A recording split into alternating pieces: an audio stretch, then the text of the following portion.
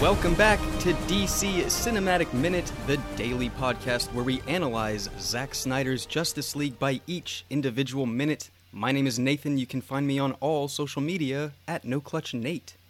And my name is Mark. You can find me on all social media at Mark Meadows. And my name is Darren, and you can find me either at my name or at Darren_Kirst.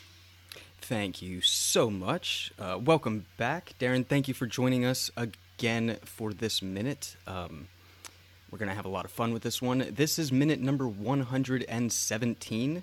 This minute's going to start out with Wonder Woman beginning her attack on Steppenwolf, and the minute is going to end with Steppenwolf beginning to interrogate Silas Stone, but then he's promptly interrupted by said cyborg. This one, so I kind of skipped ahead a little bit last week, or yesterday's minute, and I was talking about the Apocalypse Spider, the robot, and Steppenwolf discarding Howard Jensen, the janitor, and it actually happens in this minute, so I skipped a little ahead a bit. I'm sorry about that, but my notes stay the same. It's a fantastic edit for the camera work and for this scene that includes Joe Morton, Silas Stone. But yeah, this is where we see really what's important, and probably it's better that I get that out of the way in the first minute so I can talk about it here. But this scene has resonance with Cyborg and really Victor Stone, as we've talked about, we've seen in this movie, and we've already gone through the big Victor Stone scene of him grappling with his abilities, and the flashback with his mother. He has such disdain for Silas Stone. We've read about it in comic books. Nate and I have talked about it a lot on Doom Patrol Radio. But the the conflict between Victor Stone and Silas Stone is ever present, right?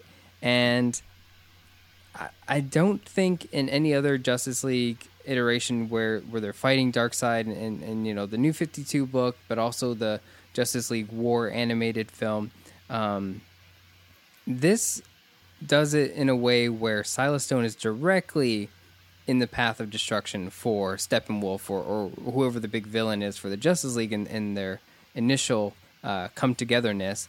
And so Cyborg is seeing Silas Stone in danger, and with all the disdain, all the vitriol that they've gone through, this unrequited love that Silas Stone has put on Cyborg or made him feel is washed away in this moment, where he's just pure angry at Steppenwolf. He will not allow Steppenwolf to hurt his father, and of course they'll talk about it later in the movie, but this is important. This is an important moment of being a hero in my eyes, is that despite it all, he will choose to rescue someone out of kindness. Guys, what is your take on this? Darren? No, I mean, it's super... Okay, so the thing that I like about this moment for Cyborg stepping in to save his father is that, in writing, the classic saying is always show, don't tell, right? Mm-hmm. But in here, I mean, it is all about showing. I mean, yes, obviously he has a clear resentment of his father up to this moment, right? But even then, Silas is still his father, and he's still going to save him, right? Because as we see later on in the movie, something that may or may not happen with that character, right? And how it might affect the other characters. So, I mean, I feel like it's a cool way of showing, like, yes, even though he has all this resentment towards his father, he's still going to save him, right? He's still a hero in that sense, right? Yep. His father is still important to him, no matter how much he is upset with him, I guess. Yeah, absolutely. I think it's that message of kindness, relating to him as his father.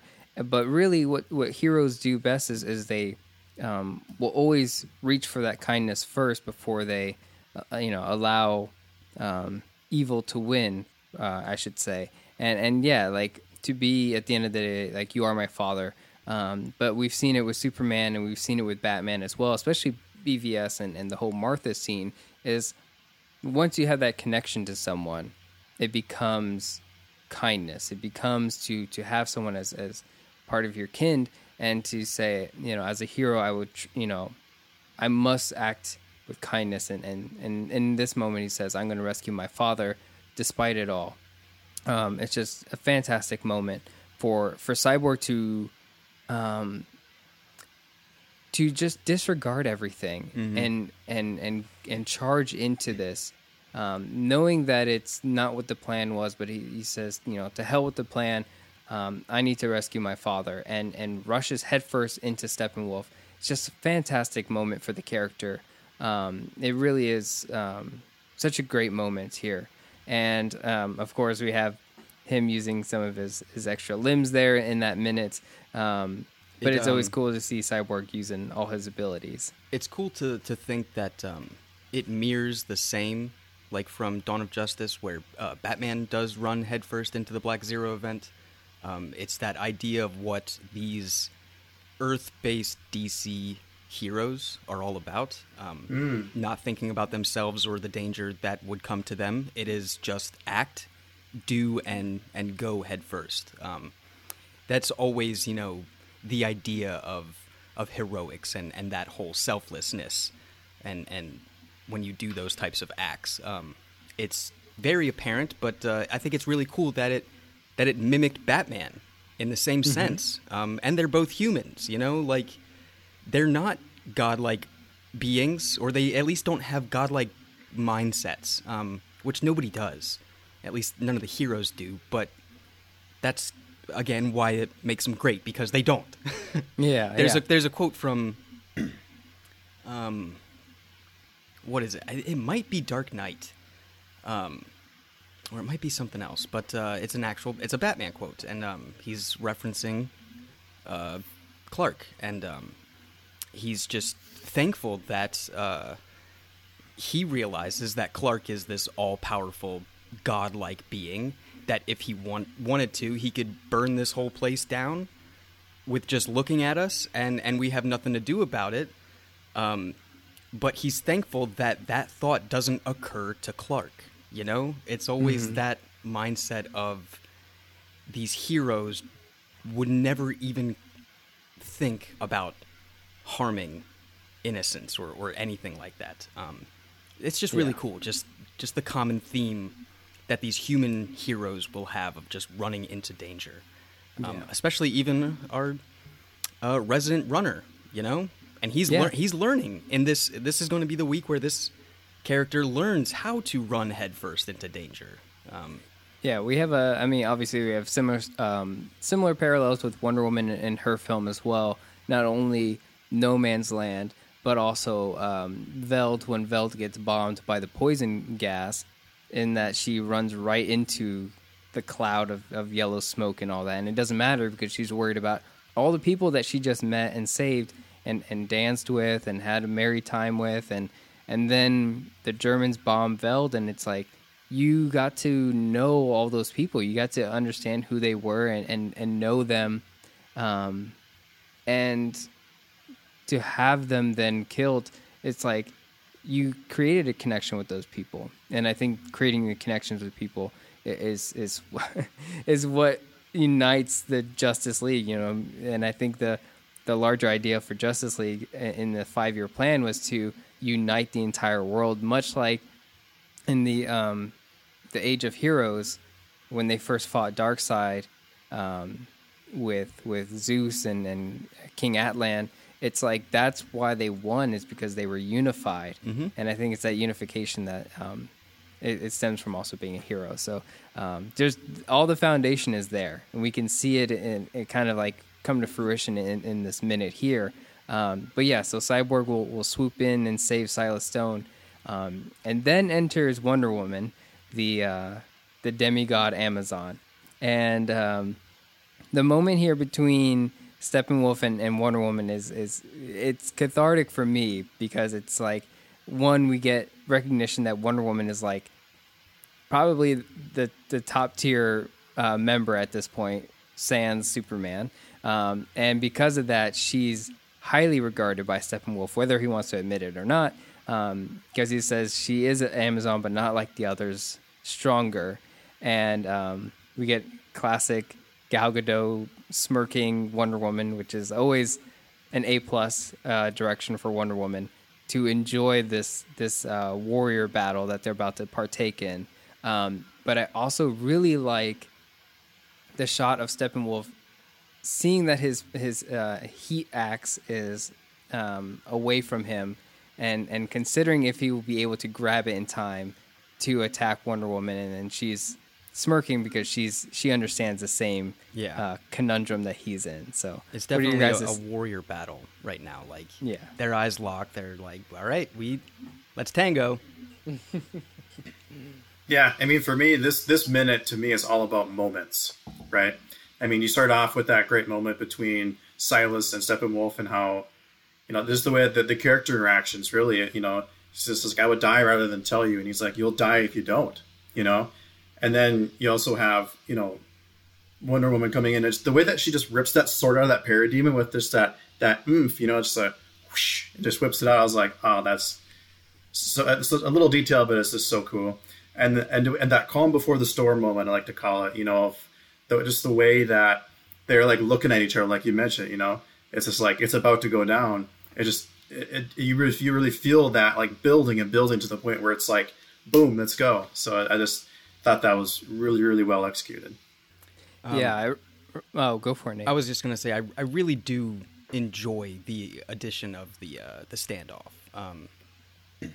Just like that, the extra couple seconds that it takes to introduce this mood that we're supposed to be, getting at between these two warrior-based soldiers that are about to have close combat. Like, it is very exquisite. It's the same idea of two fencers, walking up to each other and saluting or doing whatever they have to do to commence the battle.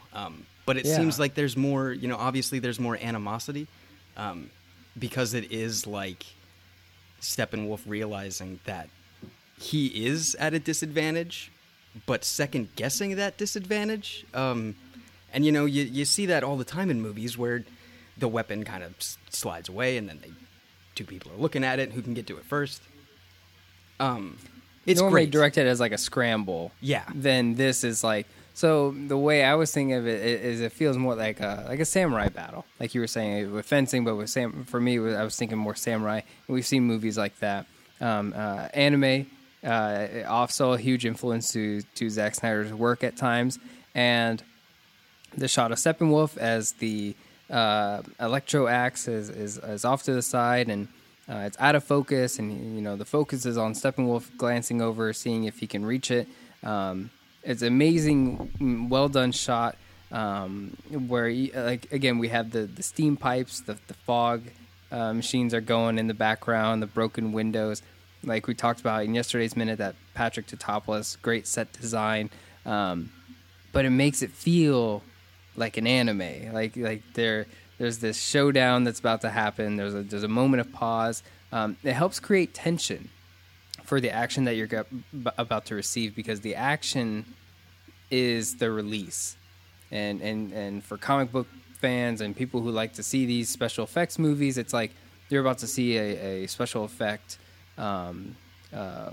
spectacle, and this creates that tension, and you get with Junkie XL or Tom Hulkenberg, you start to get the war drums in the background is starting to allude to the Wonder Woman theme, and it's starting to ramp up a little bit, and you get to kind of revel in that a bit, and you get kind of pumped, and it's like the war drums are happening, and then boom, they go for it. Wonder Woman wins the first hit on the battle, and so then the battle commences, and you get the electric cello part, which is a phenomenal use for the Wonder Woman theme. We've talked a little bit about how it can be out of place at times. There's the ancient battle hymn. I've always loved the ancient battle hymn that they use in this movie. I think it's fantastic. But with Wonder Woman's electric cello theme, I think because Zack Snyder and everyone who worked on BVS, they understand why it was created and why they went for that theme for Wonder Woman. When best to use it. I think that's something that they need to talk about in other DC films, is just because Wonder Woman's on screen doesn't mean you should always play that electric cello. Right. But yes, It's like a Princess Zelda thing. You just got Zelda's theme playing throughout every time. yeah, you don't have to. Right? Yeah. Yeah. I mean, that's very well said. I think to an extent it may or may not be overused a little bit in this movie at certain points. I do agree with that. But, I mean, in this moment, I think it works really well. Mm-hmm. Very much so. I think it also works well when it's backed up with like Wonder Woman's use of speed and or flying or whatever you want to call that, fast movement. Because we saw it really. The main one that I think of is in Dawn of Justice when she does the first smirk and gets knocked back by Doomsday and then goes in for it. And it cuts to like a back, like POV or something of the sorts. But yeah, it seems like the motion when it's fast, fast background, but focused on the character, obviously, because that shows like speed and motion and flying and whatnot. I think it works really well within those visual moments because it just sounds like a big, orchestra is playing and there's just this big. It fits like the Darren tempo. said, yeah, it fits the tempo. It's a moment that is happening on the screen.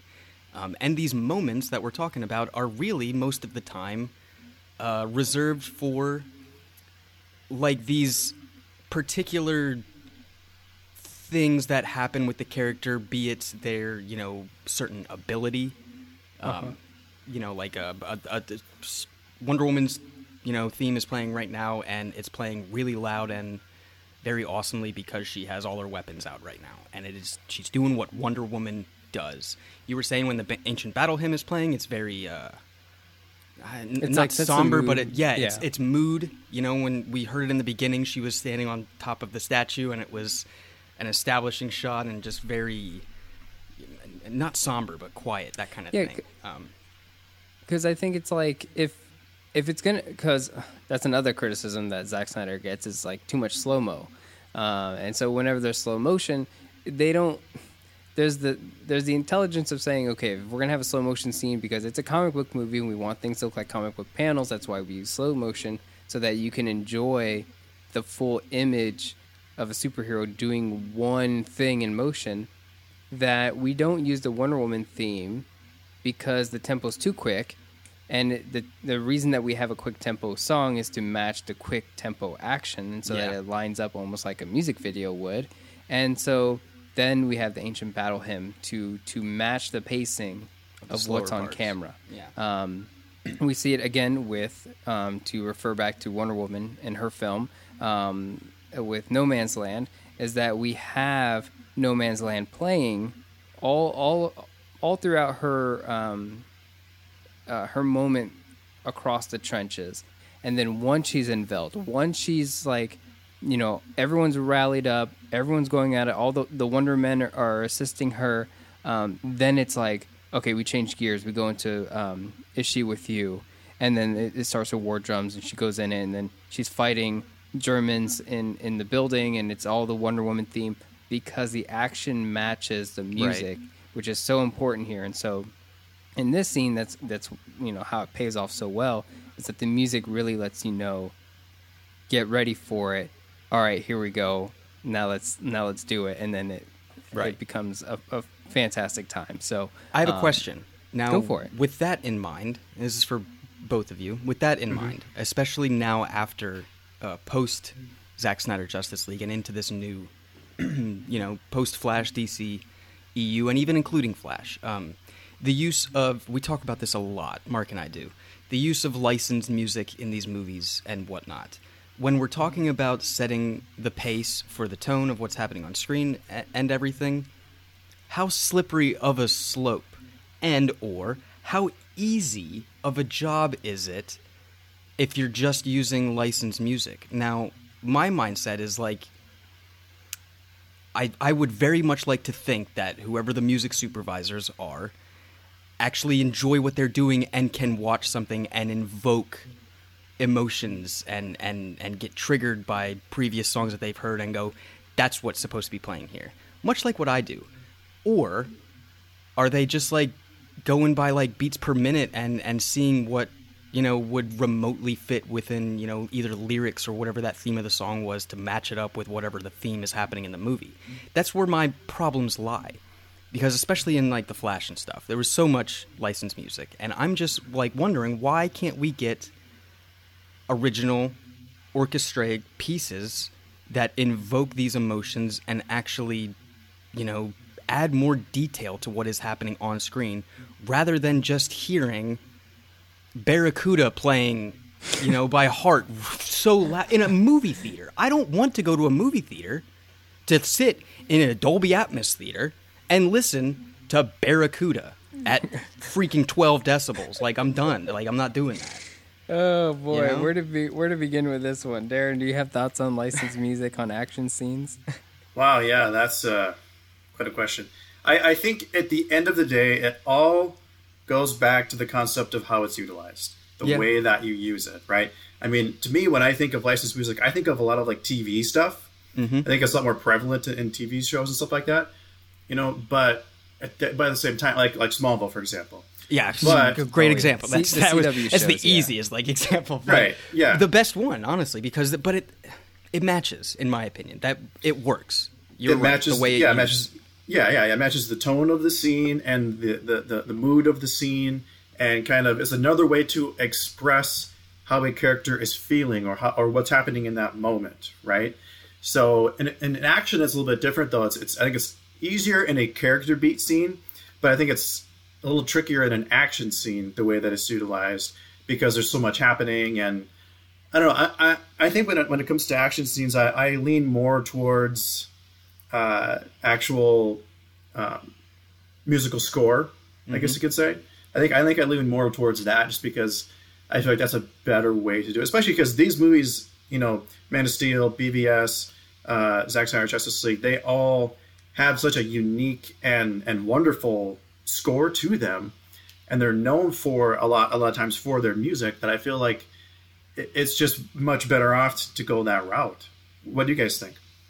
So, especially in a cinematic universe, so this is a franchise. These characters have themes. Wonder Woman has a theme. There's Man of Steel. There's, you know, even Batman in this franchise has a theme. It's important to use it. It's important to connect with it, and so that people get chemically like a dopamine connection when they hear Wonder Woman's theme, when they hear Man of Steel, when they hear anything that's like, I know that music, and you go, oh my god, yeah, you know, that makes sense. Even if it's that, even if it's John Williams or Danny Elfman music being played, they use that music. It's important to have that connection. So use that. Do not put licensed music in.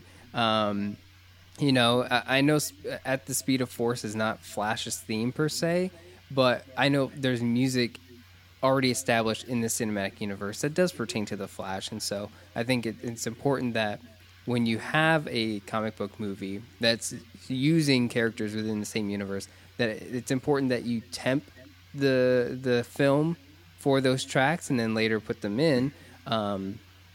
If you want a music to be temporary but have the beats per minute to match the editing for your film, I think that's fine. Like I said, temporarily.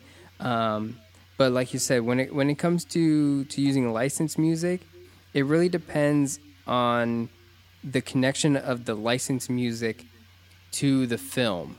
I think of movies like Baby Driver or certain Tarantino films where the music is part of the movie's DNA. Yeah. Instead of it being the studio's label where they're just using whoever was on the lot that week and whoever has the new album coming out to use their LP or whatever. Yeah. Suicide Squad, I think, got away with it because the music was so good that I almost think the soundtrack for Suicide Squad is what promoted the movie so well, that I think when Suicide Squad came out, despite the reception for the film, that music was everywhere. Like, I could not go anywhere without hearing Heathens or, you know, any of the other songs that were out at the time. the music for Suicide Squad was huge, and yeah, I think it's important. But we see other comic book movies today. I'm trying not to name names, but they will just put licensed music in spots that it's like, I guess lyrically, it makes sense. That's what I'm saying. Is that like the easy part of the job? Is someone's Monday morning just going like, all right, so like let me find some lyrics to. It comes down to direction, match. though. It really comes down to the director saying, I want a fight scene and I want Chicago playing. Oh. And I'm sorry, I can't. I'm trying not to pick things out, especially some of the Marvel films that have licensed music. It's a very sticky situation. I'm trying not to say, sound like someone who doesn't like Marvel movies, because I do. But like you said, it's important that we use the scores that the franchises have created to then resonate with those characters and bring those motifs to life. I will defend Marvel in one just because it's on the top of my mind. I will defend the AC/DC-ness from Iron Man. Yeah. Because they make a point to show that Tony Stark has bad music taste. Like, they make a point to like say, oh yeah, Tony Stark loves to blast Back in Black. He shouldn't, but I guess he's gonna do it anyway. So like it's really on the nose, obviously, but it makes sense when. But also Raymond Djawadi's music in Iron Man was like, that felt like old school Marvel rock and roll. Well, yeah. Because Raymond Djawadi is a fantastic composer, but he, much like Hulkenberg, when Djawadi did Iron Man, it was like electric guitars, like it's gonna sound like you're watching a comic book movie. It's all rock and roll music as the score. So it fit the aesthetic, it fit the tone of Iron Man. Yeah. So I see what you're going there. Beast Boy listening to Baltimore, Tarzan Boy. That makes sense to me. That makes sense. But like again, those CW shows, I think because of the teenage drama as the foundation for the CW shows, I feel like the licensed music with Smallville, like it always has resonated because that's what teenagers were listening to. That's what teenagers want to do. They want to watch these they want to watch these superhero drama shows and hear like Matchbox 20 or something like that. Let them revel in that. So I agree that's the place for them. Guardians of the Galaxy is another great example of movies that includes the music as part of its DNA, which is why it works so well. Deadpool, that's another one. Deadpool is another one. Deadpool is absolutely another one. And that's all I have to say about that. Yeah, no, one. I mean, I would love I to go hear on these rants about licensed music all the time. It really is just situational. I think people aren't supervising enough when it comes to music supervision. That's the what's thing. happening. That's the thing. Sometimes I feel like it gets overlooked, and don't do that. And I think it might also be like another.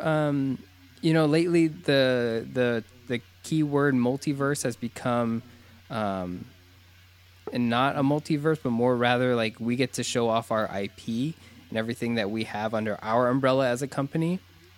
And I feel like sometimes the licensed music does the same thing, where it's like, not only do we get to show off Michael Keaton's Batman and whatever else the DC Universe wants to do in the Flash, but also that we can use all the music that's under the Water Tower music label. So it becomes more of a showcase than an actual multiverse. But Did you know that Chicago's Warner Brothers Media? Like, no, I don't. Yeah, 100%. They're one of their labels is one.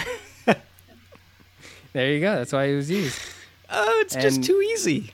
Too easy. All right. Well, we're going to wrap up for today. If you've enjoyed today's show, please consider leaving us a 5-star review. It really does help the show and helps new listeners discover the show as well.